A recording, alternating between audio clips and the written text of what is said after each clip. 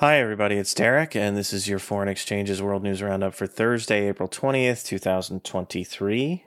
Today in history, on April 20th, 1752, a small battle south of the city or village of the time called Shwebo marked the start of the Konbaung Hanthawadi War, which helped to consolidate the modern nation of Myanmar, or Burma if you prefer. An army, and I put that in quotes because it was around 40 men belonging to the nascent Konbaung dynasty. Under the founder of that dynasty, a man named Alangpaya, defeated a small military unit detached by the southern Hanthawadi kingdom to pacify the region. The war ended with a Konbaung victory that reunited upper and lower, or northern and southern, Burma or Myanmar, take your pick, under a Bamar ruling family, and marked the final time that the Mon people of southern Myanmar would try to establish an independent state. On April 20th, 1792, the French Assembly declared war against the Habsburgs, kicking off nearly 10 years of conflict, sometimes called the French Revolutionary Wars. This conflict is perhaps more properly broken into the Wars of the First Coalition, 1792 to 1797, and the War of the Second Coalition, 1798 to 1802. Referring to the international alliances that were arrayed against the French First Republic. The Republic emerged victorious from both, of course. These wars are distinguished from the 5 subsequent coalition wars from 1805 to 1815, thanks to none other than Napoleon, who brought the Republic to an end with his coronation as emperor in 1804. On to the news. Climate models are reportedly predicting the return of El Nino after a 3-year La Nina interlude, which means that 2023 is likely to set some new record high temperatures around the world. In fact, it already is. We mentioned earlier this week the record heat wave in much of Asia right now. The phenomenon helped to make 2016 the hottest year on record, El Nino, by which I mean El Nino. But with 7 more years worth of carbon in the atmosphere, it's a reasonable bet that 2023 could match or exceed that standard. A strong El Nino may actually develop by the end of the year, which would then set 2024 up to break some new records again. Very exciting, all these new records that were breaking. It's going to be great. On a completely unrelated note, a new study published in the journal Earth System Science Data finds that the Antarctic and Greenland ice sheets are currently losing ice at 3 times the annual rate they were losing it 30 years ago. From 1992 to 1996, those sheets lost some 116 billion tons of ice, whereas between 2017 and 2020, they lost some 410 billion tons. Most of that increase came from Greenland. Melting has actually apparently slowed a little bit in Antarctica, but this does not appear to be a durable trend, sadly. Needless to say, this is certainly not a sustainable level of melting. On to the Middle East. In Yemen, the United Nations has reached agreement with a Dutch firm called SMIT Salvage. Maybe it's Smith Salvage, but they're on all caps, so I assume it's an acronym, to retrieve the estimated 1.1 million barrels of oil currently sitting in the hold of the decaying tanker FSO Safer off of Yemen's Red Sea coast. This is a major step forward in the operation to recover that oil and avert a potential environmental catastrophe. The Safer, or Safer, as we've noted in this newsletter previously, has been stranded in the Red Sea since the start of Yemen's civil war and has for several years now been considered a critical risk due to the likelihood of a hull breach. This news follows last month's announcement that the UN had acquired a tanker large enough to hold the oil once it is pumped off of the decaying ship.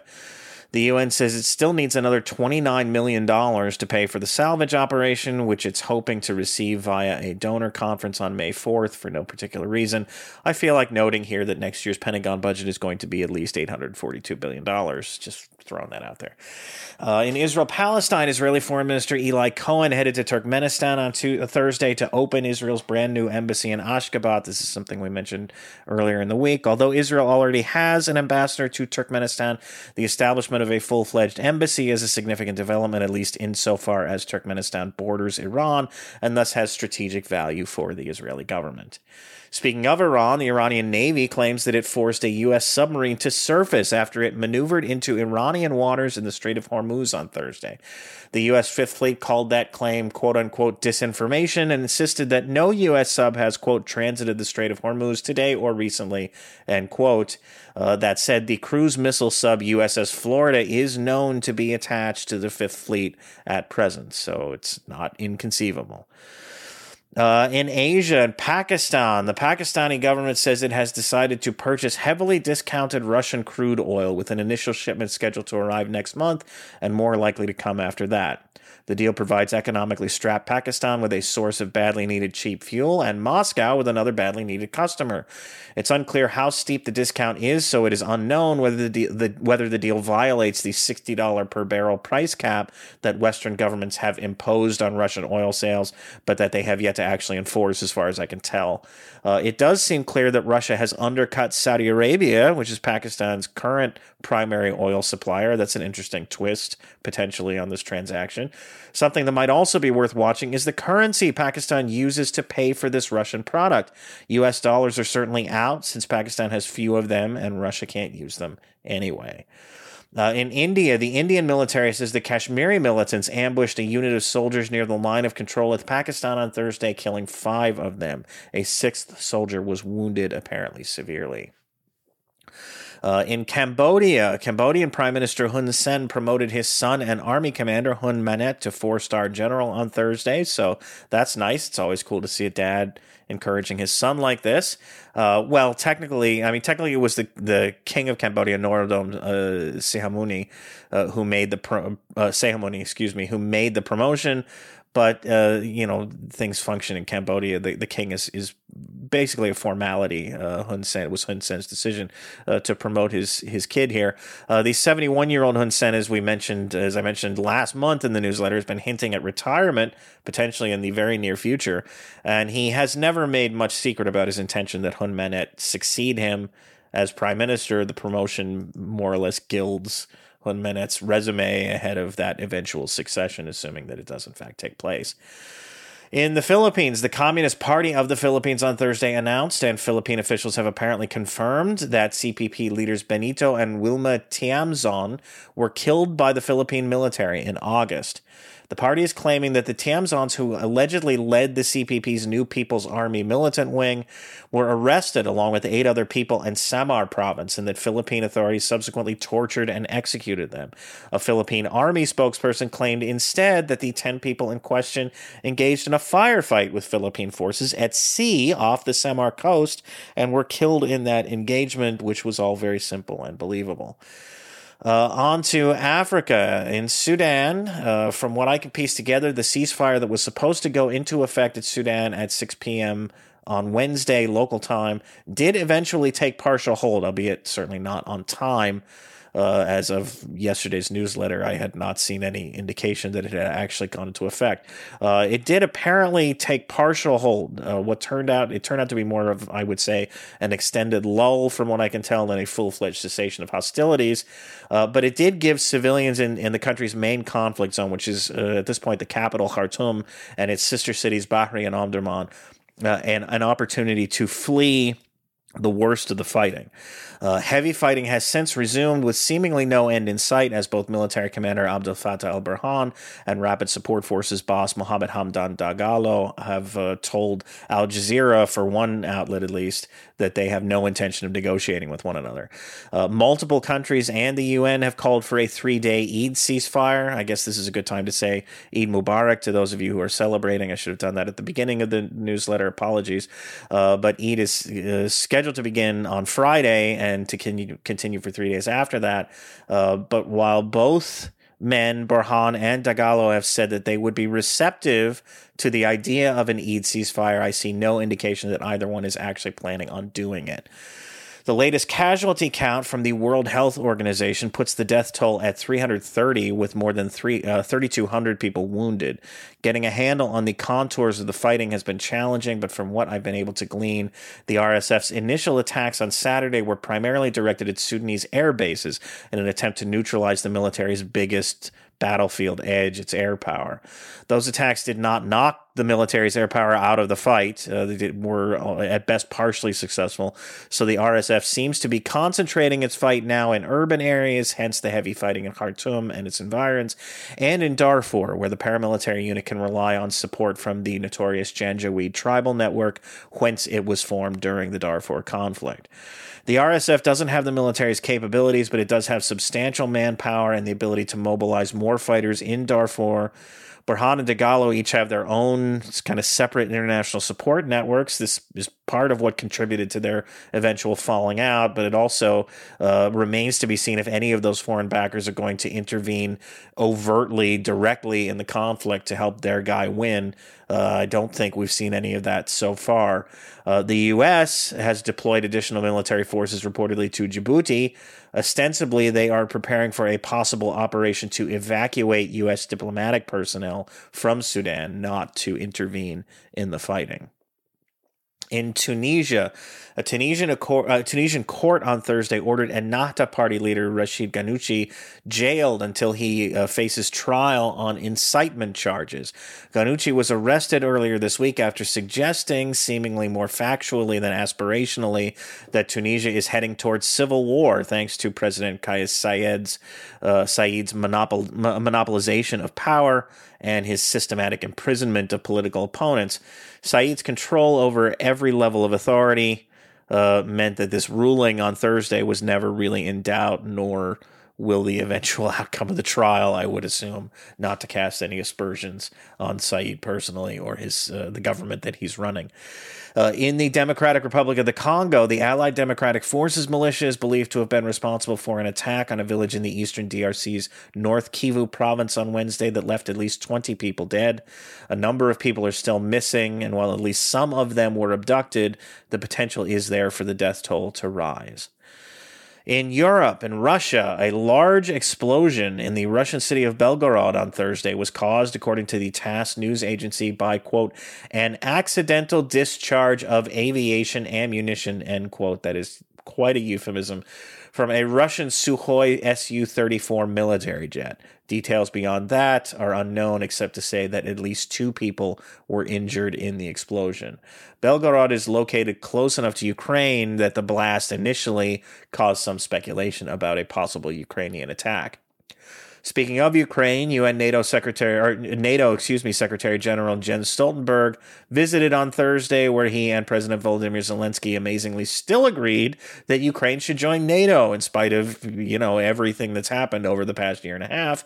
I guess it's important to stick to your principles, so they got that going for them. In fairness, Zelensky seemed more interested in getting Stoltenberg's help in convincing NATO members to send long-range artillery ammunition to Ukraine, so maybe he led with NATO membership as a sort of opening negotiating gambit. I don't know.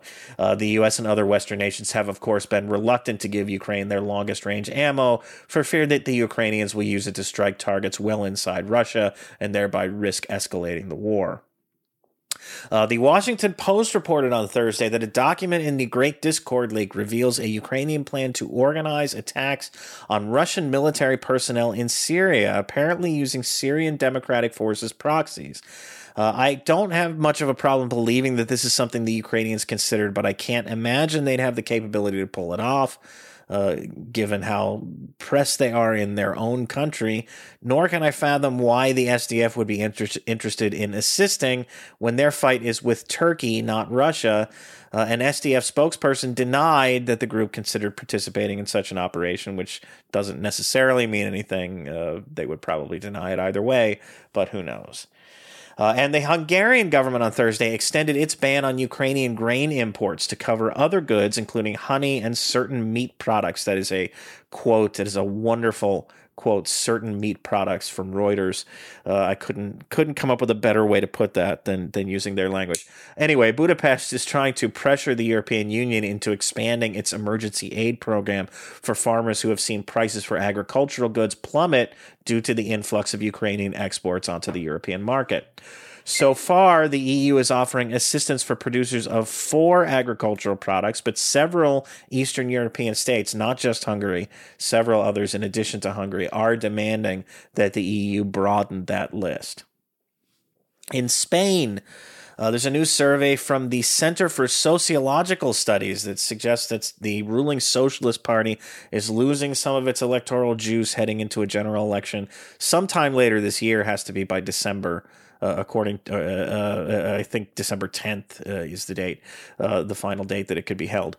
The poll puts the Socialists at 30.4% support, which is down from 32.7% last month, with the Conservative People's Party at 26.1% support in second place.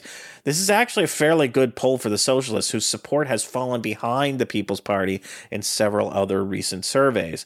Particulars aside, however, most polling suggests a relatively straightforward path to a socialist-led coalition government that would include two further left parties, Podemos, which is currently in the coalition with the Socialists, and a new party called Sumar, a new left-of-center party called Sumar. So it seems more likely that the Socialists would be in position to form a government than the People's Party, no matter how their one-on-one battle shakes out.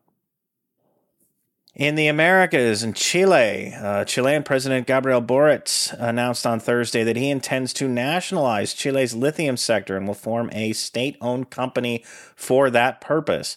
Chile has one of the world's largest known reserves of lithium, which is, of course, crucial for manufacturing batteries, and is currently the second largest producer of the metal after Australia. He may have a difficult time getting this idea past the Chilean Congress, where he's had mixed success in general since taking office. But if he does, and the local intelligence agencies start to take an interest on behalf of our many high-tech companies, well, you heard it here first, I guess. I'm not saying anything. I'm not implying that anything bad is going to happen or nefarious. Just, something to watch. In the United States, moving on, in the United States, the Biden administration on Thursday repatriated an Algerian national who'd been imprisoned at Guantanamo Bay without charges since 2002. He is now in the custody of Algerian authorities. This leaves 30 people still detained at Guantanamo, 16 of whom are currently considered eligible for transfer. The administration has nodded in the direction of closing the notorious Guantanamo Bay facility, but has not made that a priority. And finally, Luke Savage at Jacobin highlights a new Institute for Policy Studies report that attempts to put the U.S. military budget into some perspective. I'll read you a couple of paragraphs here. The Pentagon's bloated and ever-expanding budget undermines American democracy, not only because it never receives the same scrutiny as other government spending, but because it ultimately funnels so much money away from essential social and public goods, as a new report released by the Institute for Policy Studies makes vividly clear. Published annually on tax day in collaboration with the National Priorities Project, the Institute's analysis examines Americans' income taxes in relation to military and security spending to show just how much of the average person's tax bill is going to the likes of cluster bombs rather than hospitals or schools. Its findings are staggering. This year, the average American taxpayer paid $1,087 just for Pentagon contractors alone, a sum representing 21 days of work for the average person and 4 times what they contributed to K-12 education, $270. They also paid approximately $74 for the maintenance of nuclear weapons, while just $43 went to the Centers for Disease Control and Prevention. An average taxpayer gave $298 to the 5 largest military contractors, while only $19 went to programs concerned with mental health and substance abuse. Lockheed Martin, incidentally a major air polluter, received $106 from the average person's income tax contribution, while a mere $6 went to renewable energy. The Institute has long tracked the wider goal of spending related to domestic policing and securitization. Here the numbers are no less striking: $20 per taxpayer for federal prisons and just $11 for anti-homelessness programs, $70 for deportation and border control versus just $19 for refugee assistance, and on it goes. Priorities. We've got our priorities in a certain alignment. I won't say we've got them in line, but we do have them in a certain alignment. On that note, thanks all of you for reading and or listening to the newsletter. Again, Eid Mubarak to anybody who is celebrating. Hope you have a great holiday. And thanks to those of you who are subscribed to Foreign Exchanges, especially those of you who are paid subscribers. If you are not a paid subscriber to Foreign Exchanges, please consider it, because you guys, it's these paid subscribers who make this newsletter possible. And on that note, until next time, take care, and I'll talk to you soon. Bye-bye.